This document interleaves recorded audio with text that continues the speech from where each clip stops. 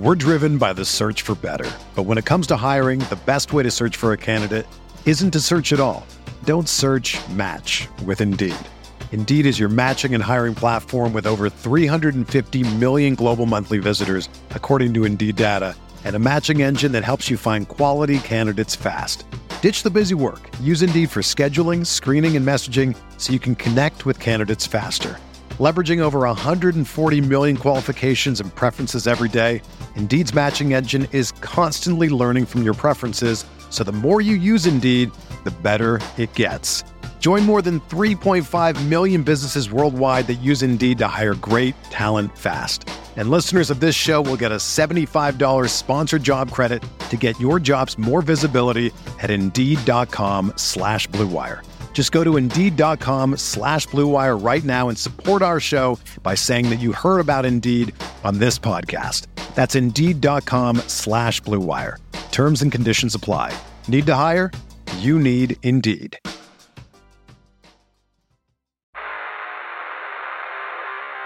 You don't want it, you don't need it, but you're gonna get it anyway. The Kevin Sheehan Show. Here's Kevin. Tommy's here. I'm here. We haven't been together for a full week, but we are back together and better than ever. By the way, this from VT Bird via Apple Podcast Reviews. VT Bird gives us 5 stars. Titles it Great Show. Tom and Kevin are a national treasure and provide a welcome escape, a highlight of sports in the D.C. area. Thank you for this excellent free content. Thank you, VT Bird, for a great review and a short and simple review. I don't know about the national treasure, but we do provide a welcome escape. You know, Kevin, what? I got to ask you, since we get a lot of 5-star reviews, don't you think it's time because of our excellence that they expanded to 6 stars? It's not an option on Apple, but I can put in the request for our show to allow for 6 stars. Yeah. I mean, I think it should. Yeah. I mean, I think we shouldn't be constrained by Apple's measure of excellence, since we, I think, go beyond that. I know, but I don't think it's just Apple. I think anytime you use stars to review anything or to rate anything, there seems to be a universal 5-star scale, wouldn't you say? Not that we have to stick with the norm, because this show isn't right, normal. We're off the scale. We are off the scale. In many ways. Yes, we are. This comes from 301302. Your show is great. I miss Cooley. We need to hear from him more. He's really sick. I don't know what he has. He has a terrible flu bug because I talked to him briefly over the weekend. He'll get better. He's young. He's strong. He'll survive. I have been waiting to leave a review for a while. I'm not sure what the process is in which you review these, but I hope you see this. I know you have Jay, as in Jay Gruden, on every Friday. It's time to let it all out. Ask Jay to spill the beans on RG3. Everyone from the team organization is gone except for maybe Doug Williams. RG3 had some tough words on his podcast for Jay. We want to know where the bodies are buried. Not exposing anyone else, but the drama between the two are worth a 60-minute special on CBS. If he declines, I understand, because he may want to get back into coaching, but I would love to hear, and I'm sure this would be huge. Jay was on with me on the last day last week before I went out of town on Wednesday, and we did 15 minutes on the RG3 back and forth with Jay. Now, there was more that came out after that day from Griffin and Jay going back at it again. I personally believe that Jay is done with this, but he will be on the show on Friday, and I'll ask him if he wants to talk about it anymore. But I would bet that he is done with this. I got to tell you, Kevin, I think they're both done with it. As of right now. They should be. That's my perception. They are done. But, yeah, Jay landed the knockout blow when he told RG3 to go race a pigeon. When he told him to do what? there's a video of Robert Griffin III racing a pigeon. Oh, you mean the night that he raced the was it a pigeon or was it the night or some kind of bird? Yeah, no, he once again, of course, as he does on every show, he makes himself the center of attention, and he raced a bird, a Seahawk, I guess, or a hawk. I think it was a hawk in Seattle, in the Monday night game. We talked about that. Yeah, right. Well, Jay said to him, "Go race a pigeon." That, to me, is an all-time comeback. That's funny. And plus, we're going to get the real lowdown from RG3 when his book comes out, right? Of course. Right? Yeah, but I think that's book, been on hold. Oh, wait a minute. It's been on hold for a while. Oh, that's right. Yeah. It's not coming out. I mean, it might come out one day. Who knows?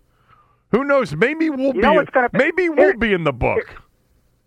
You know what? We should make sure that there's not a documentary or a 30 for 30 or anything like that does not include us. I mean, because I'm sorry. I mean, any 30 for 30 or documentary that doesn't include us is an incomplete piece of work. I just found this tweet because I was just scrolling through his Twitter because I really was kind of checked out for the last few days. When it came to this, I do remember, I think after I had recorded with Jay last Wednesday, there was a little bit more in the back and forth. And RG3 did do some sort of podcast or something where he talked about, now it's coming back to me. After I recorded with Jay last Wednesday, and Jay did talk about RG3, so go back and listen to the show from January 16th if you want to hear the early sort of perspective from Jay on the RG3 Jay Gruden back and forth. Remember, it started with Jay very innocently making a comment about the protection in the Monday night game for Jalen Hurts and how they couldn't pick up a blitz at any point. And then it got started. But Griffin referred to Jay throwing him under the bus with the media. Now, I will never forget this because I was very critical of Jay at the time. I've talked to Jay about this before on this podcast when we've, weaved our way off the current road and gone down back roads to the past. And I said that you in that 2014 season, you got to the point where you were so frustrated with him, you went public against him. And the catalyst for it, or what prompted Jay to go public, was when Jay threw his teammates under the bus and said, "I can't be Peyton Manning or Aaron Rodgers or Tom Brady." When RG3 threw his teammates. That's what I meant. When RG3 threw his teammates under the bus after a game, I think it was against Philadelphia, if I remember correctly. And he said, "I can't be Peyton Manning, Aaron Rodgers, or Tom Brady if my guys around me don't do their job," basically. I mean, and he had been awful. And Jay had it. And But Griffin says Jay told him to say that. So that's where I'm going with this. So first of all, back then, Jay then went ballistic and did something that was really unprecedented. I remember saying it at the time. I don't remember a coach being that publicly negative about his starting quarterback. He talked about, we just have to do whatever we need to get a yard. He's been coddled. He's been entitled. And, he takes 3-step drops when he's supposed to take 5-step drops, takes 5-step drops when he's supposed to take 3-step drops. It was, I think, it could have been Albert Breer. I'm forgetting now, but it was an NFL.com, I think, story. But anyway, Griffin clearly remembers that. And in that, he said that Jay told him to throw his teammates under the bus, in essence. Well, why would he ever do that? Honestly, that seems completely unbelievable to me and revisionist history. Like, what would Jay gain from telling Robert to, throw his teammates under the bus other than he could go off on Robert and bench him, I guess. But I don't know. I doubt it happened that way. But I do remember taking Griffin's side, not from a performance standpoint or from a behavior standpoint with him throwing his teammate under the bus, but saying, and Tommy, I'll never forget this. You and I must have been doing the show together. It was 2014. Yeah. And I said, yeah, we were. And I said, you should never, ever be that critical of any of your players publicly, especially, a quarterback. And Coach Thompson, who did the show after our show every day for many, many years, who we love dearly, texted me because he was listening to our show on his way in, and he said, "You're 100% right, motherfucker," as he called all of us. And he said he should never have done that. And then he came in and we were talking to him in the bullpen, and he said, "I can only imagine how frustrated Gruden was, but he should have never done that." But they were all frustrated out there with, Yeah. But anyway, but Griffin tweeted this. This is what I just found. This was from January 19th, which meant this would have been Saturday. Friday or Saturday, whatever. "No more back and forth. We all make mistakes, and the lessons learned from our past mistakes helps us all grow and become better. As they say in life, it's not about what happens to you. It's about how you respond. So thank God for it all. Show invite still stands at Coach Jay Gruden." So it sounds like it's over for him for now, too. Yeah, it does. Look, I mean, I agree with you. The idea that Jay, what would be the motivation for Jay to tell that to Robert would be for a coach to light a fire under his team. I mean, sometimes they use the media to do that. Yeah. But as I got it, at that point, Robert and Jay were not close enough that Jay would confide in Robert, "Do this for me, go ahead and say this." I don't think they had that kind of relationship. I don't think Jay would have trusted Robert at that point to do something like that. So it's very unlikely that it happened the way Robert remembers it. Yeah, I found the story.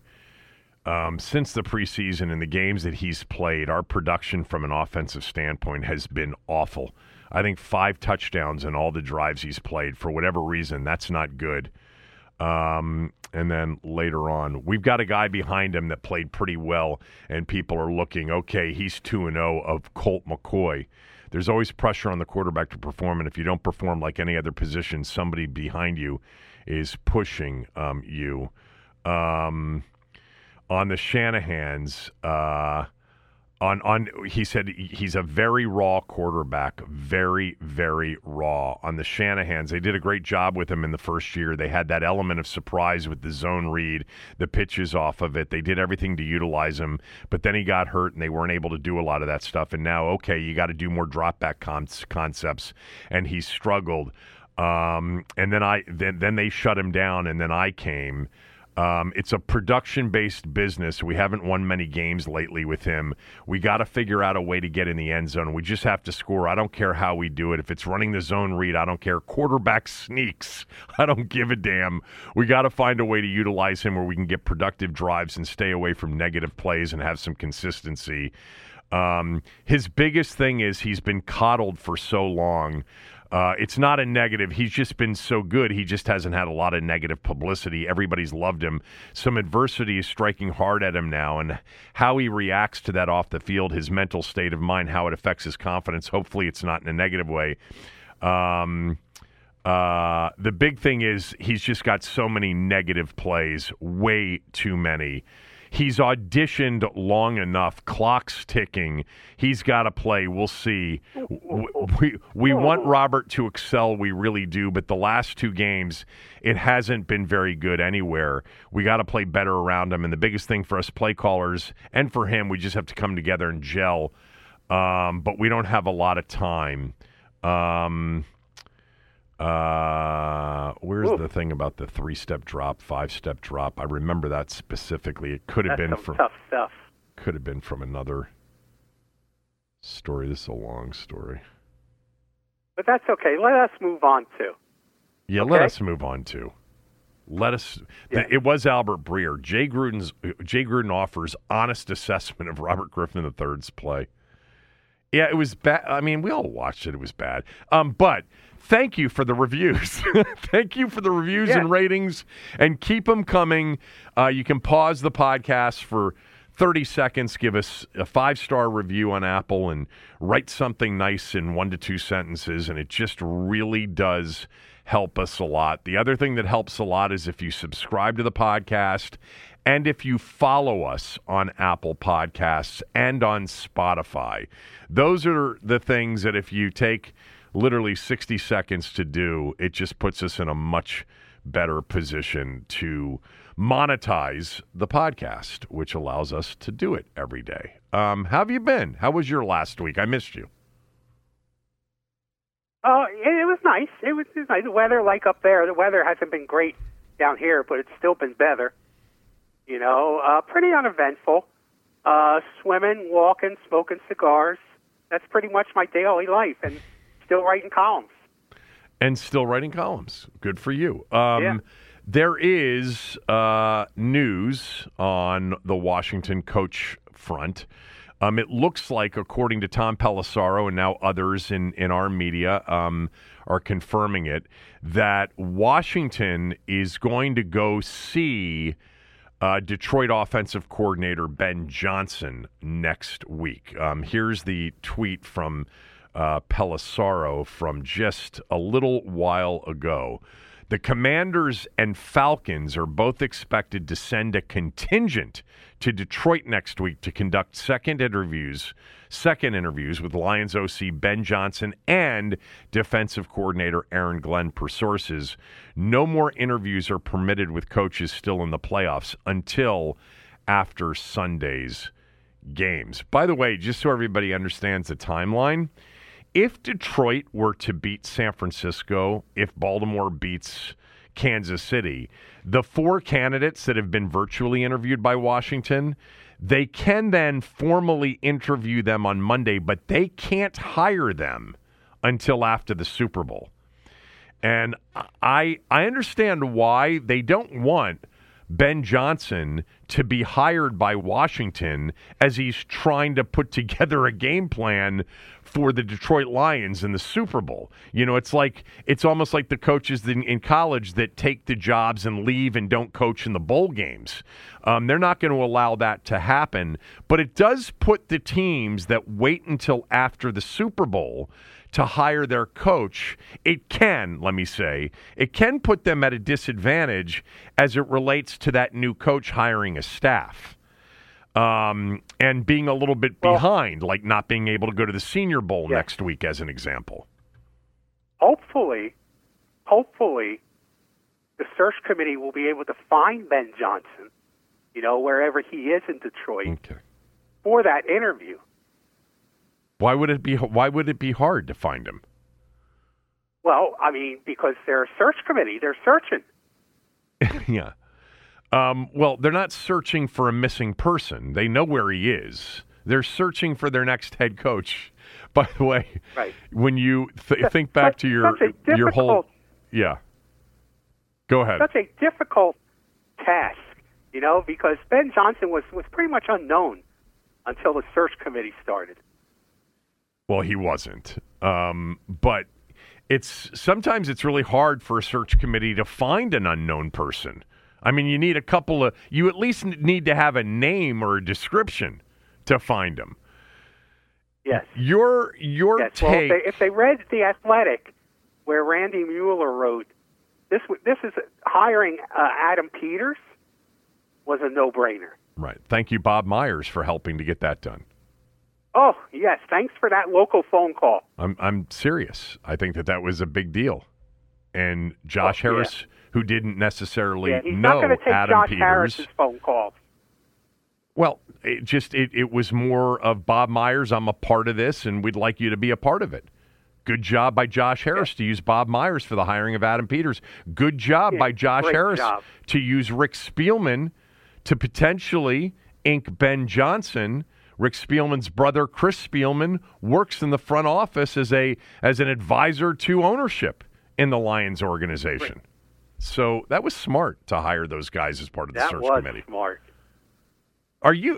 Can you at least look back and say maybe, just maybe, they were helpful and they certainly couldn't have been hurtful? Okay, the latter, they certainly couldn't have been hurtful. Okay, that I'll grant you that. Okay, but nobody, again, since you and I both thought this was an attractive job to begin with, and nobody was not going to take Josh Harris's phone calls for this job, their help in landing Adam Peters or landing the next coach is a show.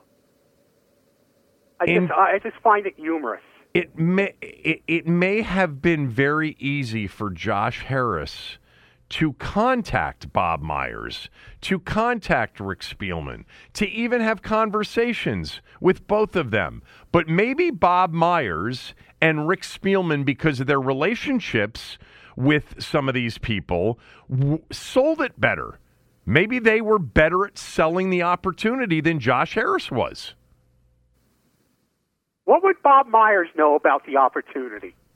He spent time with Josh Harris, learned about the opportunity, had a relationship with Adam Peters, and it just was a little bit more, sellable for Adam Peters. We're going to see a big story in the Washington Post when all this is over about the great impact of the search committee. I guarantee there'll be a 50-inch takeout. The search committee got it done. Yes. Yes. That story is coming. I think as we sit here on Tuesday afternoon, I really think at this point it's like 75%, if not higher, that Ben Johnson's going to become the new head coach. And you really look at what's left here at this point. As you go down the list of the coaches that are available, the opportunities that are available. It looks like the Chargers are getting close to Harbaugh here. It looks like Atlanta's getting close to Belichick. All right, so you already have the Raiders, Patriots, the Titans hired Brian Callahan. So what you have left after the Chargers and Falcons hire Harbaugh and Belichick is you've got the Panthers, the Seahawks, and you've got Washington. Seattle seems potentially interested in either Dan Quinn or Vrabel, and Carolina is nowhere near the opportunity with David Tepper as their owner that Washington is. There may be only one spot for Ben Johnson. I know that he has been, and Atlanta's going there per Pelissaro to interview him in person as well. And he's got, and potentially has had more options. Maybe some of those are about to close up on him. But I think it's really, really safe at this point to say that Ben Johnson is going to be the next Washington head coach. I'm upset that Vrabel isn't apparently a serious candidate. That there hasn't been, per any reports, doesn't mean it hasn't happened, that there hasn't been an interview with Vrabel. I just think that is an absolute known in terms of what kind of head coach he is. Top 10, worst case, head coach in the NFL. And Ben Johnson is an outstanding coordinator and by all accounts an outstanding person, etc. But I'm just surprised with everybody that they've interviewed, virtually and otherwise, that they did not interview Mike Vrabel. Okay. Again, I'm not a Washington fan, so I have no horse in this race. And I would want the coach that Adam Peters wants to hire. That would, if I was a fan, that's my coaching candidate.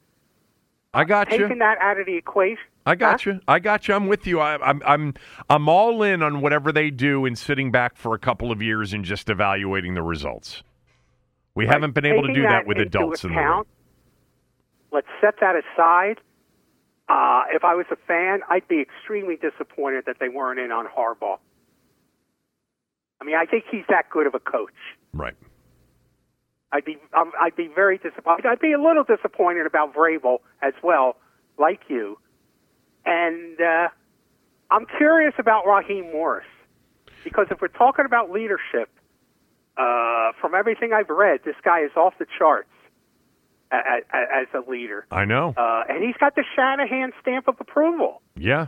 You know, he's close to the Shanahans. He worked for the Shanahans. And to me, since we always talk about all the great coaches who worked for the Shanahans who left here, you have a chance to bring one back now.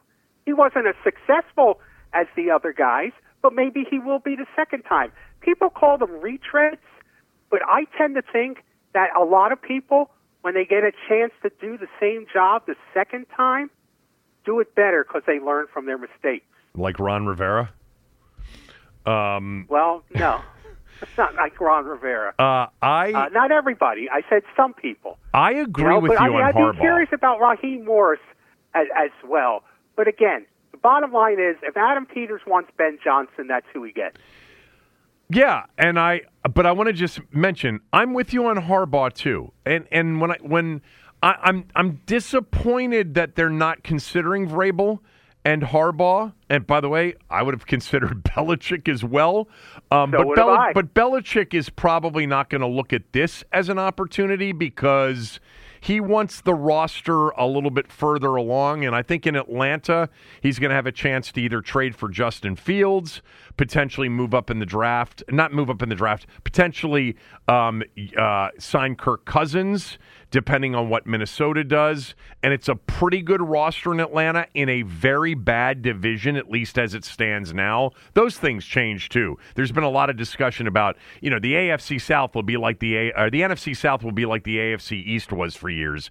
Divisions change quickly. I mean, things happen and turnarounds happen pretty quickly. But I'm certainly not going to be critical of Adam Peters a week into the job that he's not interviewing Vrabel, Harbaugh, or Belichick.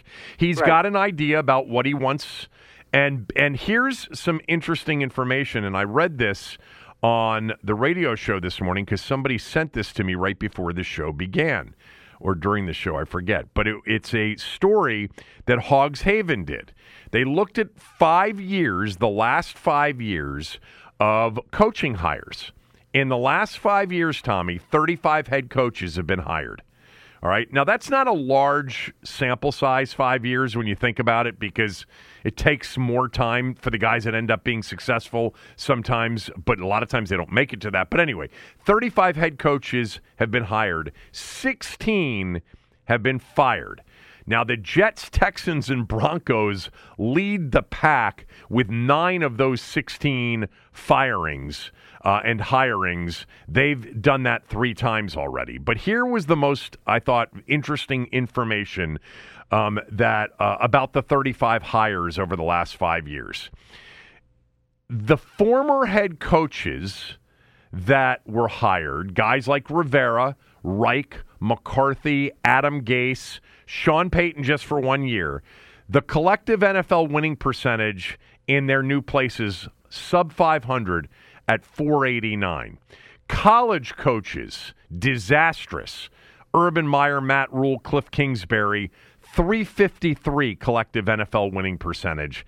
And all 3 of those are gone. And in fact, if you take Harbaugh out of the equation because he coached in the NFL, there are by my count, no college coaches in contention this year for any of these openings. That may be a reason. And then the other 2 categories are defensive coordinators and offensive coordinators. Defensive coordinators hired have a 415 win percentage. Offensive coordinators hired in the last 5 years, by far and away the best overall win percentage, 542. And we're talking about guys like, as an example, guys that weren't, previously head coaches. Shane Steichen, 1 year, he's 9-8. Brian Dable, he's 15-18-1, but they won that first year in New York and went to the playoffs. Kevin O'Connell's 20-14. Mike McDaniel's 20-14. Josh McDaniels 9-16. Nathaniel Hackett 4-11. But then you have Nick Sirianni 34-17. He was the Colts OC. Arthur Smith was 21-30. Kevin Stefanski, 37-30.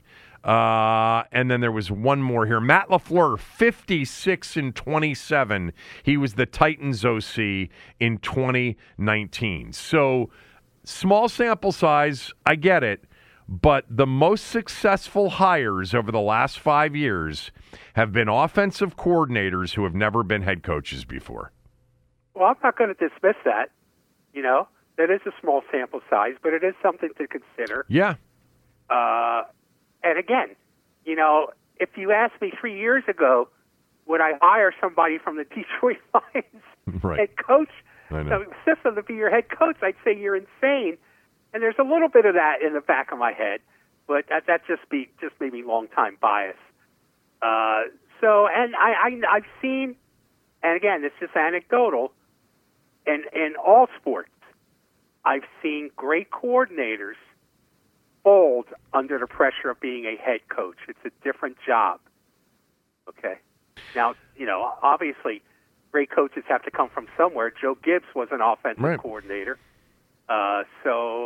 Again, we all, going around in circles, If Adam Peters tells Josh Harris, I want Ben Johnson, that's the guy they got to get. I had Nikki Javala on radio with me this morning, and she's been in Detroit the last 2 weeks for the Post covering the two Detroit playoff games.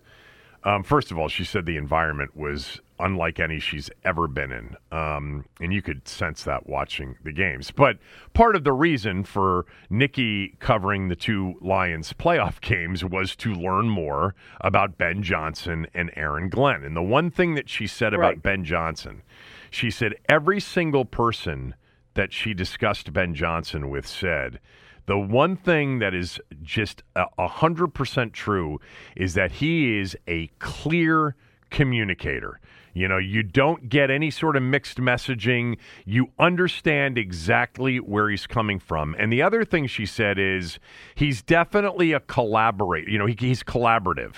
And so, hiring a staff is a big part of this. When he pitches Washington next week in person, and Washington sending a contingent to see him, a big part of any of these interviews with prospective new coaches is tell me about the staff that you envision putting together.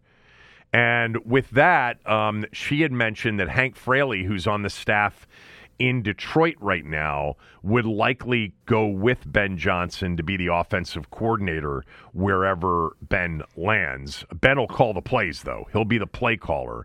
But Hank Fraley is the offensive line coach in Detroit, and Detroit's offensive line is awesome. I mean, they've got Penei Sewell and a lot of talent up front, but it is a great offensive line. So, anyway, I think... These are exciting times. I think we're on our way to Ben Johnson. If you're a Washington fan, right? Yeah, it's exciting.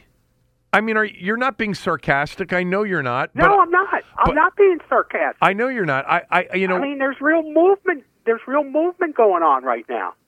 I think what's exciting is that the number one front office exec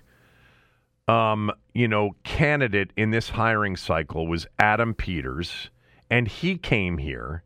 And the number one coordinator anyway, not previous head coach, coordinator anyway in this hiring cycle is Ben Johnson. And it looks like there's a really good chance that Ben Johnson is going to come here. There was reporting over the weekend by CBS Sports that said Washington is the front runner. Nikki told me this morning she feels like he is very much the front runner. And there's now a lot of people out there that believe that, Ben Johnson is going to land in Washington. And I think that it just speaks to the fact that it's like we talked about really when Dan sold the team, but even more so when Rivera was fired and this season ended. It's just a new day. Like, there's a chance we don't have to suspend reality in our discussions anymore. We can actually think as a fan base, which I'm a part of, you're not, that we've got a chance to develop something that, becomes worthwhile. And that chance didn't exist for many, many years, even though it took us a while to figure it out.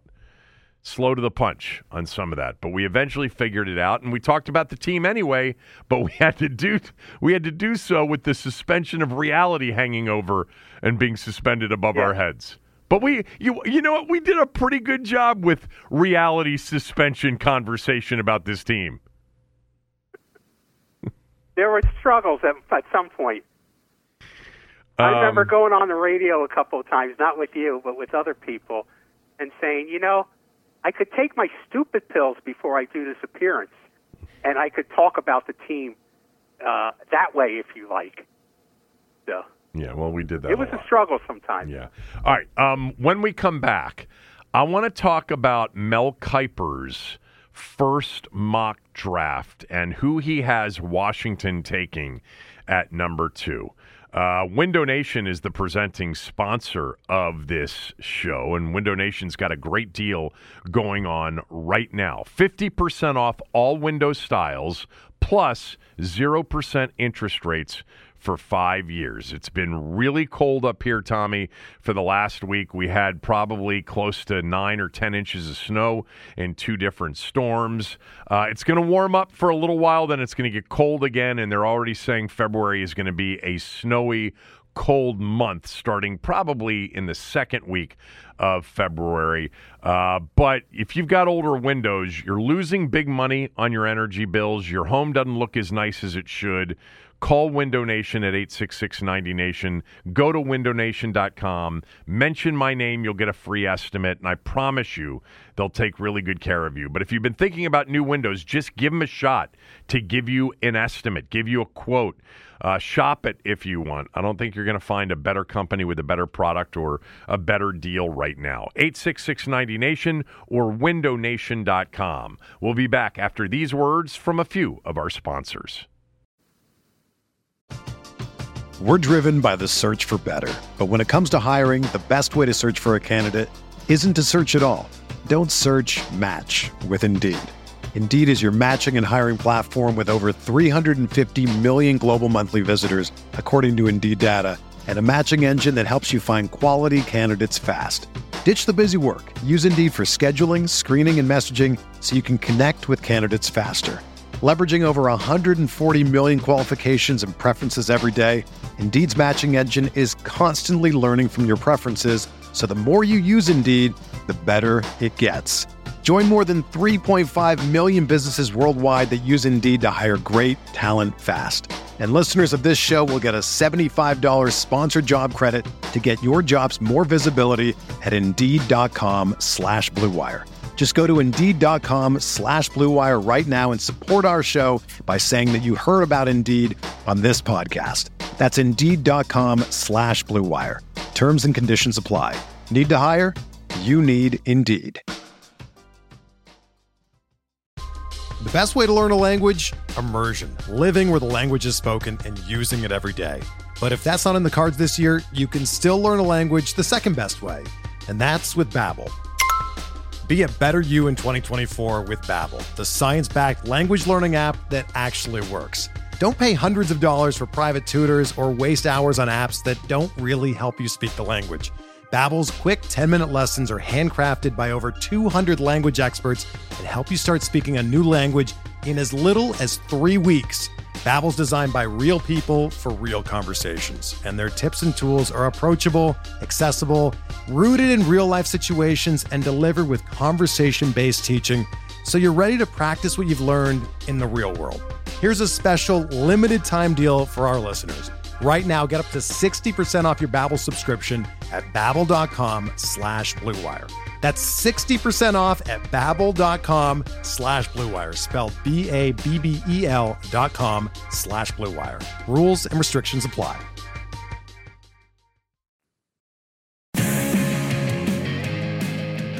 This segment of the show is presented by our good friends at Due South. They are throwing the hottest Mardi Gras party in town on Fat Tuesday, February 13th. Get ready to let the good times roll with their legendary Cajun buffet, live music, and beads galore. It's the authentic Mardi Gras experience outside of what you would experience in New Orleans. And it's right here in the nation's capital. It's the party of the year. You don't want to miss it. Grab your friends, bring your appetite. It's the ultimate Mardi Gras bash in February. Good times, great eats. That's how they do it down south, and they're bringing it all to D.C. Learn more at DueSouthDC.com. So, Mel Kiper, who I consider to be the mock draft, godfather. I still love Mel. I love Mel on TV. I love Mel on radio. He's the best. But he came out with his first mock draft this morning. He does have the Bears taking Caleb Williams number 1 overall. So they're going to move on from Justin Fields, he believes. And then at number 2, he has Washington selecting Jayden Daniels, quarterback LSU, Heisman Trophy winner.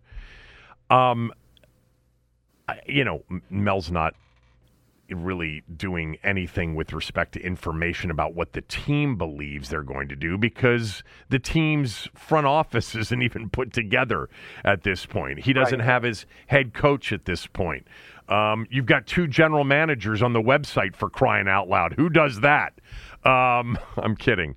I loved watching Jayden Daniels this year. I know I've said this for several months now, but other than the offense that LSU had with Joe Burrow when they won the national championship a few years ago, this was the best offensive college team I've seen. And it was just an electrifying week-by-week performance. And, going back to October, I'm like, there's no way this guy isn't a first-round pick. And that's when he was being projected to be taken after the first round. I'm like, this guy's going to be top half of the first round by the time we get to draft day. And when he had the performance against Alabama and he got hurt in that game, but he had put up about 400 yards of offense in the first half of the game. They lost it. I'm like, this guy's the best player in America. It's just not even close anymore. And then the all-time college performance was the 700-plus yards that he put up. The 608 yards that he put up in one game against Florida. Florida was a terrible defensive team. I understand that. LSU was a bad defensive team. It's the reason that they weren't a contender for a national title. They just were so bad defensively. But when he went against Florida in a shootout game and he put up 372 passing yards and 3 touchdowns, while also rushing for 234 yards and 2 touchdowns, 608 yards, 5 touchdowns in total. It's like, to me, he was the best player in America and he should win the Heisman Trophy. And there was no guarantee at that point. There were a lot of people still at that point, suggesting other players, including J.J. McCarthy, Penix Jr., Bo Nix, etc. He's 6'4". He's 205, 210 pounds. My biggest concern about Jayden Daniels is his body type. He is a lean body type. But, Tommy, he plays like a combination of Lamar Jackson, Randall Cunningham, Michael Vick, but at the same time can throw it and can throw the deep ball as well as anybody in the sport when he gets into it. He just is a little bit lean, and I just wonder whether or not his frame will hold up. That would be my one concern, but I like him more than I like Drake May. But I like Drake May, and that's really, I think, what the choice will be, although I'm not discounting the possibility that Caleb Williams doesn't go number 1 overall. I think there's a lot of due diligence between now and draft night in April that Chicago will do, and it's possible they'll select May or Daniels, leaving the other 2 to Washington. But man, I've heard great things about his character, about his leadership, about his work ethic, but those are the things we don't know anything about, really.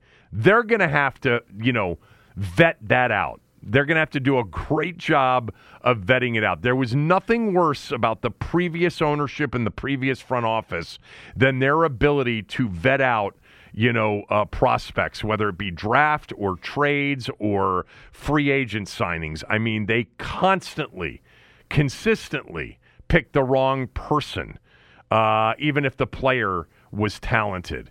But we put up a poll, and 40% of the respondents on our Twitter poll said, actually 42% now, said Jayden Daniels, 36.8% said May, and 21.1% said trade back. I think we'll talk. Don't you think you have a big influence on that poll? And these people listen to you. They've heard about Jayden Daniels. That's who I've heard about from you. I was on last week with Doc when you were out. I was on the show with Doc. Yeah. And they asked me who did I like among the quarterbacks in college, and I deferred to you. I said I don't see these guys that often. I said the coach likes Jayden Daniels, so I like Jayden Daniels too. The coach. So it's not surprising your poll would have Jayden Daniels because you've been touting him for quite some time. I don't know that there's been a more electrifying player in college football in recent memory than Jayden Daniels. And I've said this a million times, just go watch his highlight reel from this season. Go watch the Florida game. Go watch the Bama game. Go watch the Missouri game. Go watch the Ole Miss game. I mean, these games, it was a show. I mean, it was an absolute show almost every week. And, Paulie, the 757 Paulie, longtime listener of both this and the radio show, he called in today and he said, I like Drake May more. And I said, why? And he said, because when I watched Jayden Daniels, I saw a guy that just kind of the default was always he's looking to run. And I thought about it, and there's some truth in that. Now, LSU has two NFL wide receivers. Malik Neighbors may be the second wide receiver picked. He could go as high as 5 or 6 in the upcoming draft. Their other receiver is going to potentially go late first round. And these guys were open a lot. But there was a lot of, in watching Jayden Daniels, read 1, read 2, read 3 is to just start moving around and trying to create a big play with his legs. Now, that may be Brian Kelly's coaching. It may have been part of the scheme. Maybe he's able to sit in the pocket and go through progressions and hang in there and create more time in the pocket. He's got a big arm, and I think an accurate arm. I'd like to see more data on that, on tight window throws, because there weren't a lot of them at LSU. People were open a lot. But I thought that was a really good observation about him, that he wants to make a big play with his legs, and he did it often at LSU. And maybe that's not the healthiest way to do it at the next level. It probably isn't. You've got to be dual threat. You've got to be able to create off schedule now in the NFL for the most part. And he's that. But you don't want the guy that automatically is looking to run rather than make the right play, and that is a throw to an open receiver in the right progression. I think we saw some of that from Anthony Richardson early on in the season, the Florida quarterback, who's bigger and stronger, and there are similarities between the two. But he got hurt multiple times and then, got hurt for the season because it looked like he was more interested at times in taking off. That's also part and parcel to a rookie quarterback, too. It takes some time to get used to the NFL game. Richardson, though, I'm not comparing Daniels to Richardson. Richardson had a Cam Newton body. I mean, he was 250 pounds, but also ran 4.3, 4.4. But this guy as a runner is Vic with his vision. He's Lamar Jackson with the speed. It's just that he looks more breakable than those guys, certainly more than Lamar Jackson. But it's going to be fun. You asked about, aren't you excited about all of this? This is part of the excitement, the number 2 pick in the draft with a need at quarterback, and 3 of them in this draft that look like they should be drafted in the top 5. This isn't the Kenny Pickett, Desmond Ridder The guy from Liberty who got drafted by Tennessee, Malik Willis draft. Which, by the way, was also the draft that Sam Howell was selected in the 5th round. Let's not forget that Sam Howell not only went in the 5th round, he went in the 5th round of what appears to be the worst quarterback draft in recent memory. But I still liked some of the things Sam Howell did. I don't think that there's even a chance that they are going to go with Sam Howell and build around him. But I do think there's a chance, maybe slim, that they don't love any of the quarterbacks and then they trade back and maybe get another quarterback some other way, whether it's a trade for Justin Fields or a Cousins signing in free agency or sliding back, picking up a lot of picks and taking Bo Nix or Michael Penix or J.J. McCarthy, who I'm not a huge fan of. But this is part of the fun, Tommy. This is maybe the most important thing of all the things that yes. Of all the change. They got to get that right. Really have to get that right. Yes, they do. Yes, they definitely have to get that right. The number 2 pick of the draft doesn't come along very often. They didn't get it right the last time they had the number 2 pick in the draft, but that was under the Dan Snyder era, and there was just the aura of self-destruction surrounding everything. This time they have to get right. And you're talking about players.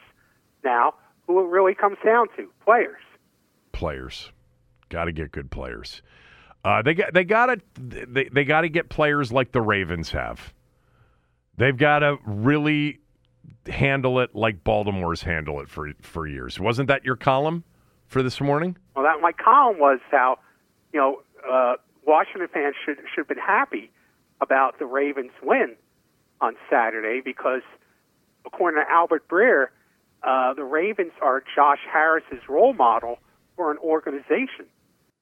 Nothing wrong with that. So, no, and I pointed out how throughout the years they are never far away from winning. They just never far, even in their down years, they're not far away from winning again. They've had, I think, 8 losing seasons since they came to Baltimore in 1996. Washington has had 16. They're just never, and that's because they're built with I know 2 general managers, 3 coaches. I just pointed out in the column that this is Josh Harris's role model, but they don't seem to be very interested in Mike McDonald as a head coach, though, do they? Well, they're going to interview him next week as well, formally, after they play their championship game. They should be interested in him. I talked about this yesterday on the show. When you look at Baltimore and Mike McDonald's defenses this year and last year, what they've done, they held Detroit to 6 points. They smothered Houston twice. Houston didn't have an offensive touchdown in 2 games against Baltimore's defense. They beat the crap out of San Francisco and Miami. They beat teams who were playing well at the time and didn't allow them to score, teams like the Chargers and the Jags and the Seahawks. Last year with Tyler Huntley, Mike McDonald's defense literally got Baltimore into the postseason and nearly beat Cincinnati on the road. Yes. Very so that was impressed. my column. It's I used the quote from Jim Nagy, the head of the Senior Bowl, who used to be an NFL scout, in the column. He posted on social media last week. The organization is so deep and rich in tradition that when they come to the Senior Bowl looking for players, they talk about Ravens type of players who would fit the way the Ravens do business. And you can do that when you've established a tradition like that organization has. You don't have to have a different conversation every couple of years about that with all new people. So, that's a pretty good role model. God, as you were saying that, I can just hear Dan, introducing some player. He's a Redskin. We knew from the beginning he was a Redskin. Remember for all those years, he's a Redskin. Oh, yeah. And we finally started to say, what does that mean? Does that mean he's going to lose 12 games this year? Yeah. But But the Ravens have done it right with Ozzie Newsome and Eric DeCosta and Steve Bisciotti is the owner and Dick Cass and that whole group, and they've had Harbaugh there forever. I may be wrong about this, and I want to look this up. Have Harbaugh and Andy Reid gone head to head in the postseason? I don't think they have. I don't know. Maybe they did. Or maybe it was Billick's Ravens. I want to look this up real quickly. In the Harbaugh era, have they played the Chiefs? No. And they obviously, he never coached against Philadelphia as a head coach in Baltimore. I know, in the but this game, more than any game, as much as any game, is about the players, not about the coaches. They're both great coaches, but, we can start talking about this game, or we could wait till Thursday. But to me, it's the players on the field that are going to be the dramatic difference in winning and losing this game. Andy Reid, I agree with that, but these are two excellent coaches, and Andy Reid, if he wins another Super Bowl, we're going to start to talk about him, not in the Belichick, mode, but in, the Shula and others that come in that next tier, I guess. Hall of Fame coach. I put Shula in the first tier. Reid is 5-0 against his former assistants. Harbaugh was an assistant for Andy Reid, remember, as a special teams coach in Philadelphia, but he's never faced Harbaugh in the postseason. Here's something, Tommy, that I found surprising, and I think you will too. Did you know that this is the first time in Baltimore football, first time since 1970 that Baltimore's football team, whether it be the Colts or the Ravens, will host an AFC championship game? Yes, I did know that. You did know that? Yes. Okay. Yeah. As many championship games, Super Bowls, championships, the whole thing, and all of those games have been on the road. Yeah. Yeah, well, you remember the whole Joe Flacco story was how he won on the road. Yeah, 100%. Didn't this year.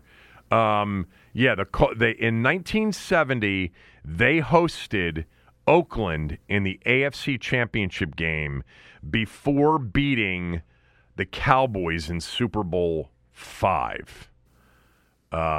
which was, by the way, the only Super Bowl, I believe, where a losing player was voted MVP, Chuck Howley. I think that's true. Yes. I think it's still true, right? Yeah. Reminds me, I've got to get Super Bowl trivia ready here in a couple of weeks. A rich tradition, like no other. Like none other. Maybe one that needs to die soon. Because remember, I've threatened to shelve the mock schedule because everybody's doing it. Super Bowl trivia, maybe I'll shelve that. It's a lot of work to put it together, to be honest with you. I wanted to mention, because I talked about this on the show yesterday, about what happened at the end of the Detroit Tampa Bay game. Are you familiar with the bizarre ending to that game? With the whole Todd Bowles decision? Yeah. So yes. So there's something that I learned about this that I did not know when I was talking about this yesterday, and it's not about whether or not they had the timeout. They did have the timeout. Many of you tweeted me to say they didn't have a timeout. Yes, they did. They gave that one timeout back to Tampa Bay because there was a penalty and it was under 5 minutes, so the penalty automatically stopped the clock. But here's something I didn't know. That Michael Badgley, the Lions kicker, was a 38% kicker on kicks for his career over 48 yards. He was only a 68% kicker on kicks over 40 yards. This one would have been a 48 to 49 yard kick. So for those that would say, well, he's probably going to make the field goal anyway, well, it wasn't a 29-yarder. It would have been a 49 or 48-yarder, and he wasn't a very good career long-distance kicker. I found that to be interesting. By the way, Dan Campbell completely took the blame for how they handled it. He said, we didn't handle that thing well at all. I'll be the first to admit it. We knew they had a timeout left, and I could tell he wasn't going to call it, and so that's just how it ended. And then Todd Bowles yesterday doubled down by saying, they were going to line up to kick the field goal with 12 seconds. The game was virtually over anyway. It wasn't 12 seconds. It was 36 seconds left, and it wasn't an absolute lock that they would make a field goal. It's still stunning to me that this happened in today's day and age. It was a weird end because you could tell how devastated they were at the interception. And then because Campbell really messed up the kneel-down situation, which you don't expect them to mess up the kneel-down situation, but clearly Tampa wasn't paying attention. And they may have missed out on a chance to, get the ball back with 33 seconds to go near midfield. Down 8 points. Here's what I hope. Amazing. Here's what I hope. I hope Ben Johnson did mess up the kneel-down situation. Yeah, me too. I hope it wasn't Ben Johnson in charge of the kneel-down situation. If he's as clear a communicator as we've been told, hopefully it wasn't him, because anybody would have communicated, hey, take those knees with 1 second left on the play clock. All right. There were some NBA individual performances last night that we've got to talk about. And I know that you want to talk about Hall of Fame baseball ballot time. We'll do both of those things and probably a little bit more right after these words from a few of our sponsors. Mother's Day is around the corner. Find the perfect gift for the mom in your life with a stunning piece of jewelry from Blue Nile. From timeless pearls to dazzling gemstones, Blue Nile has something she'll adore. Need it fast? Most items can ship overnight. Plus, enjoy guaranteed free shipping and returns. Don't miss our special Mother's Day deals. Save big on the season's most beautiful trends. For a limited time, get up to 50% off by going to BlueNile.com. That's BlueNile.com. Another day is here, and you're ready for it. What to wear? Check. Breakfast, lunch, and dinner? Check. Planning for what's next and how to save for it? That's where Bank of America can help. For your financial to-dos, Bank of America has experts ready to help get you closer to your goals. Get started at one of our local financial centers or 24/7 in our mobile banking app. Find a location near you at bankofamerica.com/talktous. What would you like the power to do? Mobile banking requires downloading the app and is only available for select devices. Message and data rates may apply. Bank of America N.A., member FDIC.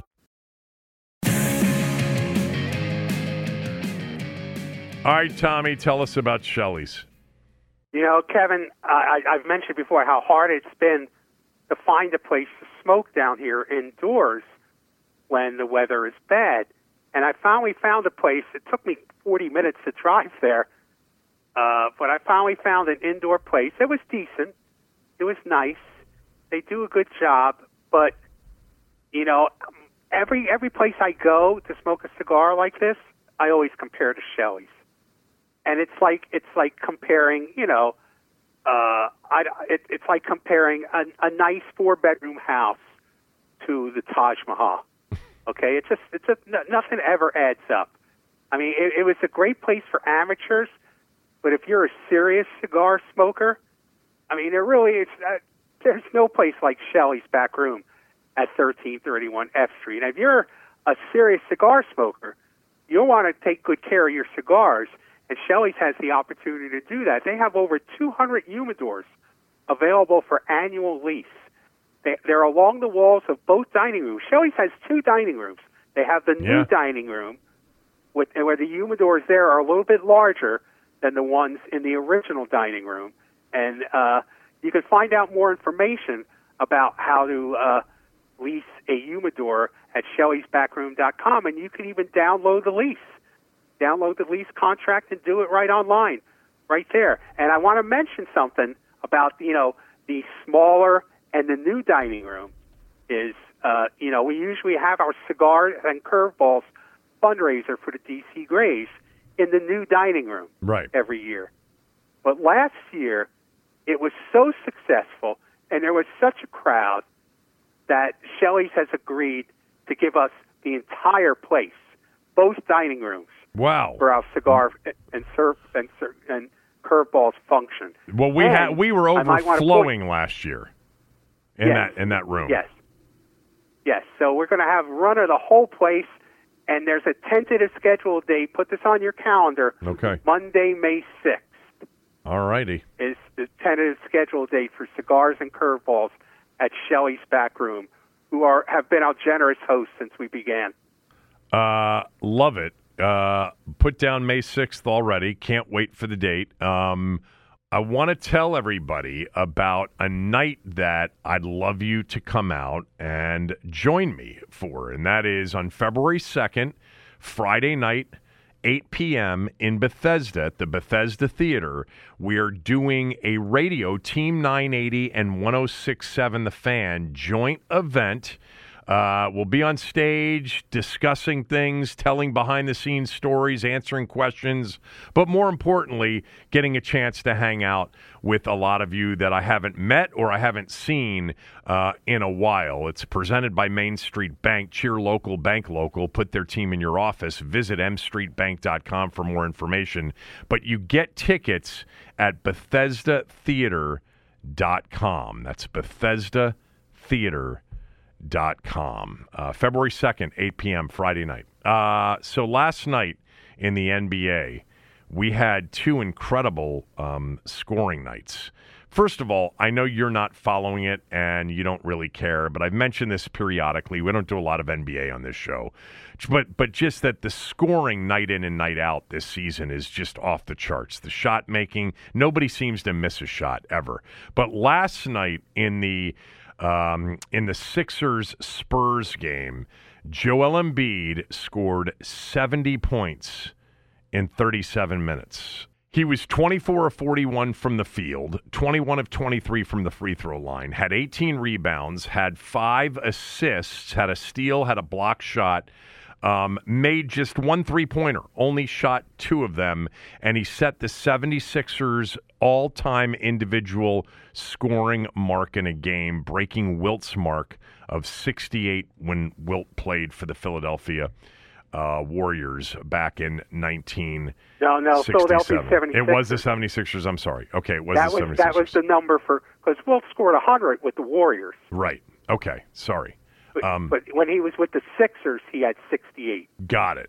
So and that was the team record. Of course, because the team record would be 100 if it was Philadelphia, and that was Philadelphia. So I saw this, that Joel Embiid became the third center in NBA history to score 70 or more. David Robinson scored 71 in a game, and Wilt did it 6 times. He had 70 or more 6 times in a game. But he's not the greatest player to ever play basketball. No. You notice that when they interviewed Joel Embiid after the game, and they told him he had the team record, his first response was, "You mean Wilt doesn't have it?" He did? Yes. Well, at least that was his response. Well, that's good recognition for a young fella. Yes, it is.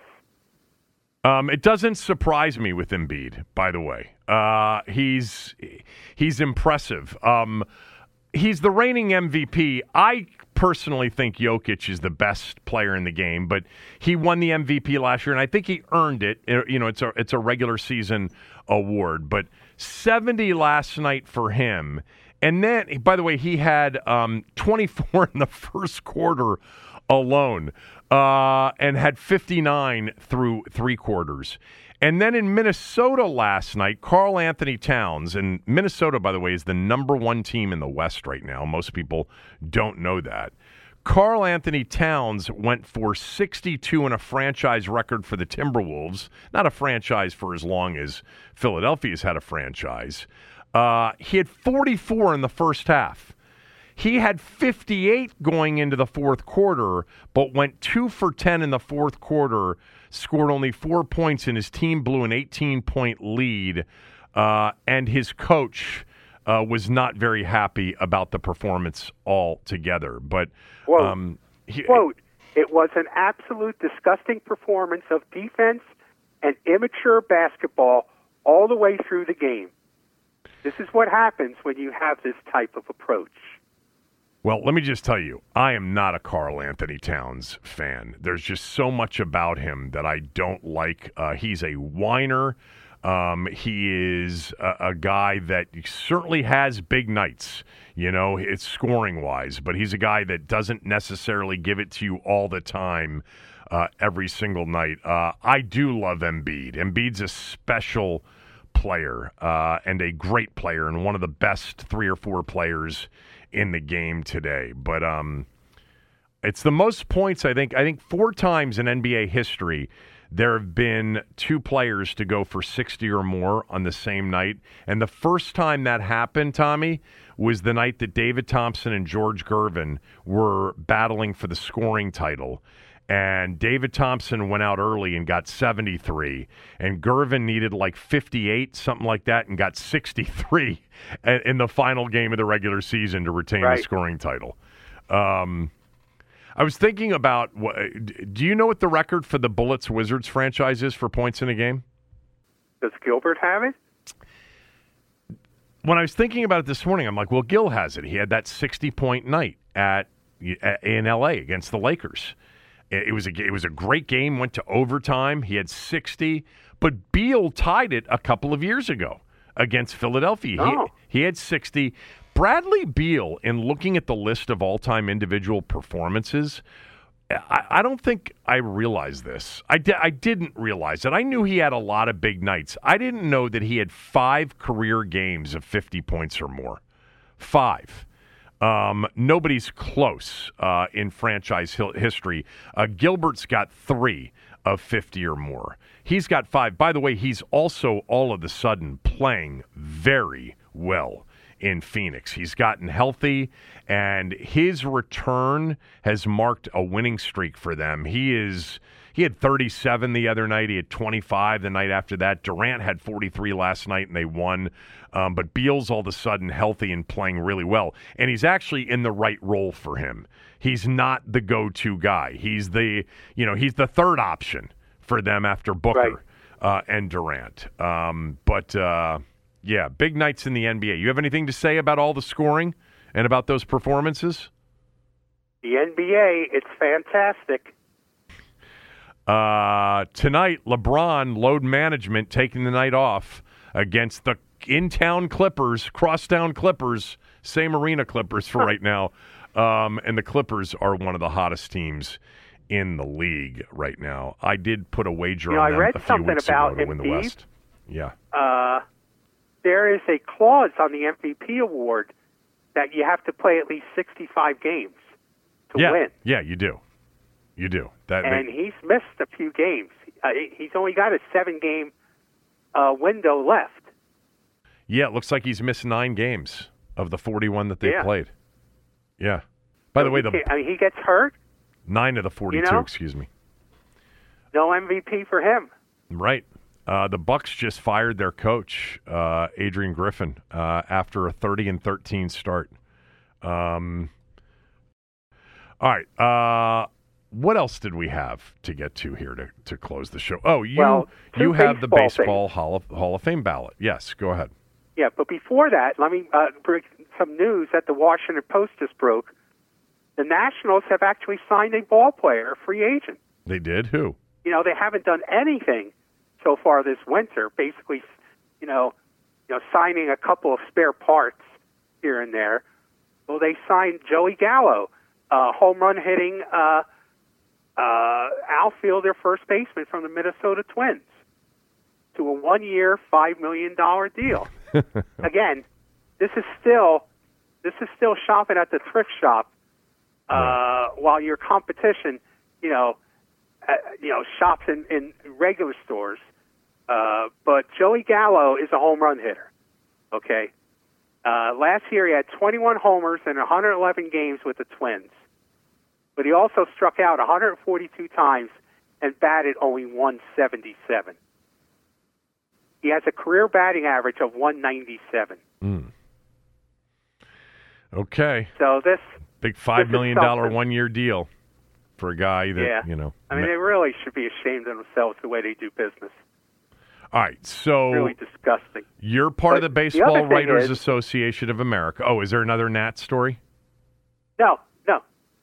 Go ahead. No, I was setting you up. The Baseball Writers Association of America, which you are a member, you're a Hall of Fame voter.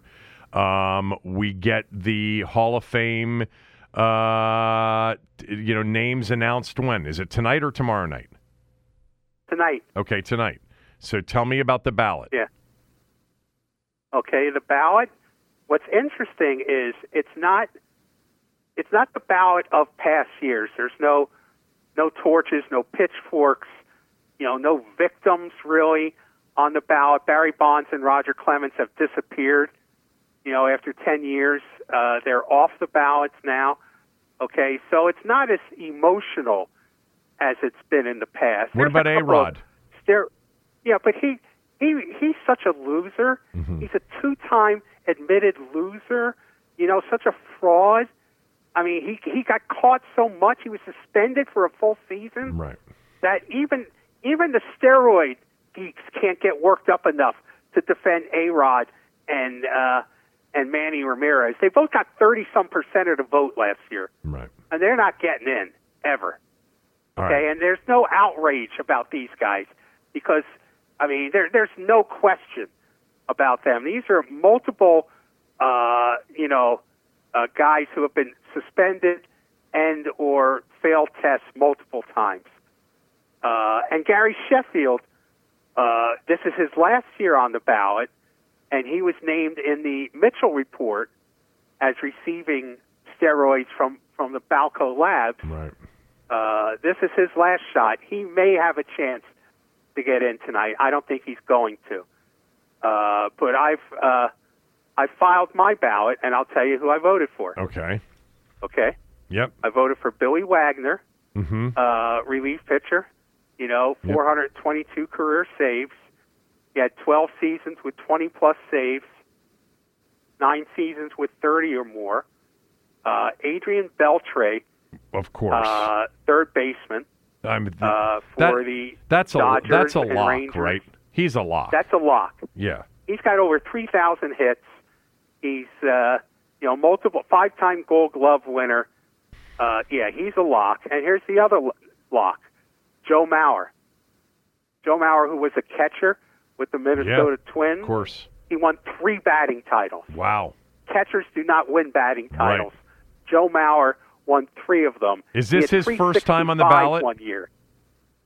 Yes, it's his first time on the ballot. Yeah, because it didn't seem like he's been out that long. All right. So Mauer, I voted Wagner, Beltre. Right. I voted for Chase Utley. Now this is another first timer, and this guy is open for debate. I can understand how people might not think he's a Hall of Famer. He's only got like 1,800 career hits, but as a second baseman, he was a good power hitter. Drove in 100 runs 4 times, hit 20-plus home runs 5 times. He was a 6-time All-Star and basically the epitome of those Phillies teams that went to the playoffs and eventually won the World Series in 2008. He was a real leader, recognized leader. And I saw enough of Chase Utley on the field to recognize that I think he's a Hall of Famer. But if you don't, I certainly can understand that. He's not a lock, and he probably won't get in, at least this time around. And then I changed a vote on a guy, Todd Helton. This is Todd Helton, 6th year on the ballot, the Colorado Rockies first baseman slugger. And I had been influenced by the whole notion that, Coors Field is such an advantage offensively. But his numbers are so overwhelming. And I've come off that. I think there's different ballparks offer different advantages and disadvantages. And Helton batted .316 in his career, with 1,400 runs scored, 1,400 RBIs. He was a 5-time All-Star. So I've changed my position on Todd Helton, and I voted for him. Those are my guys I voted for. I'm looking at Helton. He had a stretch of, it looks like, 1, 2, 3, 4, 5, 6 seasons where he hit close to 350, averaged somewhere around 36 or 37 home runs, and averaged close to 120 RBIs per season over a 6-year stretch, 99 to 2004. Well, he dealt with the Coors Field bias, but I think he's going to get past that, and I think he's going to wind up getting elected. You said he's been on the ballot for how many years, Helton has? This is his sixth year on the ballot. How close has he been? I don't know. I don't have the percentage in front of me. So I can't help you with that. So you changed from not voting for him to voting for him now, and you're not holding Coors Field against him. Right. And sometimes it depends on who else is on a ballot as to how you vote. You know, and like I've told people, ultimately, it's my ballot. I'll decide who I want to vote for. And when you get a ballot, you can vote for whoever you want to vote for. What about Beltran? He's iffy. I didn't vote for him. It doesn't mean I can't change my mind about Beltran, about K-Rod, Francisco Rodriguez. Yep. I could be swayed. You know, I mean, it happens. I voted against Tim Raines until I voted for Tim Raines, and he got in.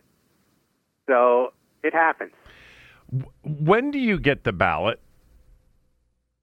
I got the ballot a couple months ago, like in December. How much information do they provide to you on the candidates, on who's on the ballot? Well, they give you a pretty good write-up of each candidate, but you've got to do more research than that, you know, if you're a responsible voter. But they give you a decent write-up about each candidate to tell you the highlights of their career, why they should be considered for the Hall of Fame. Wagner, Beltre, Maurer, Utley, and Helton are your selections. You're not limited to. Yes. You don't have to vote for anybody if you don't want to, right? No, you don't. But you're limited to 10 votes, 10 people to vote for. You can't vote for more than 10. All right. Well, so we'll see how it plays out, and we will talk how that about comes out tonight.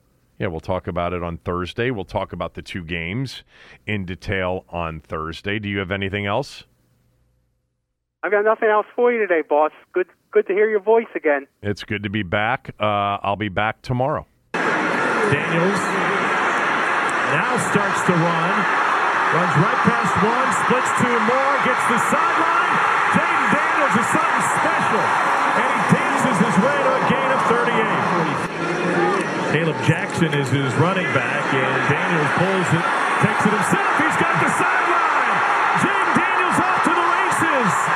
And a bend back inside. He takes it to the house. 85 yards for Daniels. Florida drops into a zone. Daniels trying to run it. Got some space. What a move! Jayden Daniels again.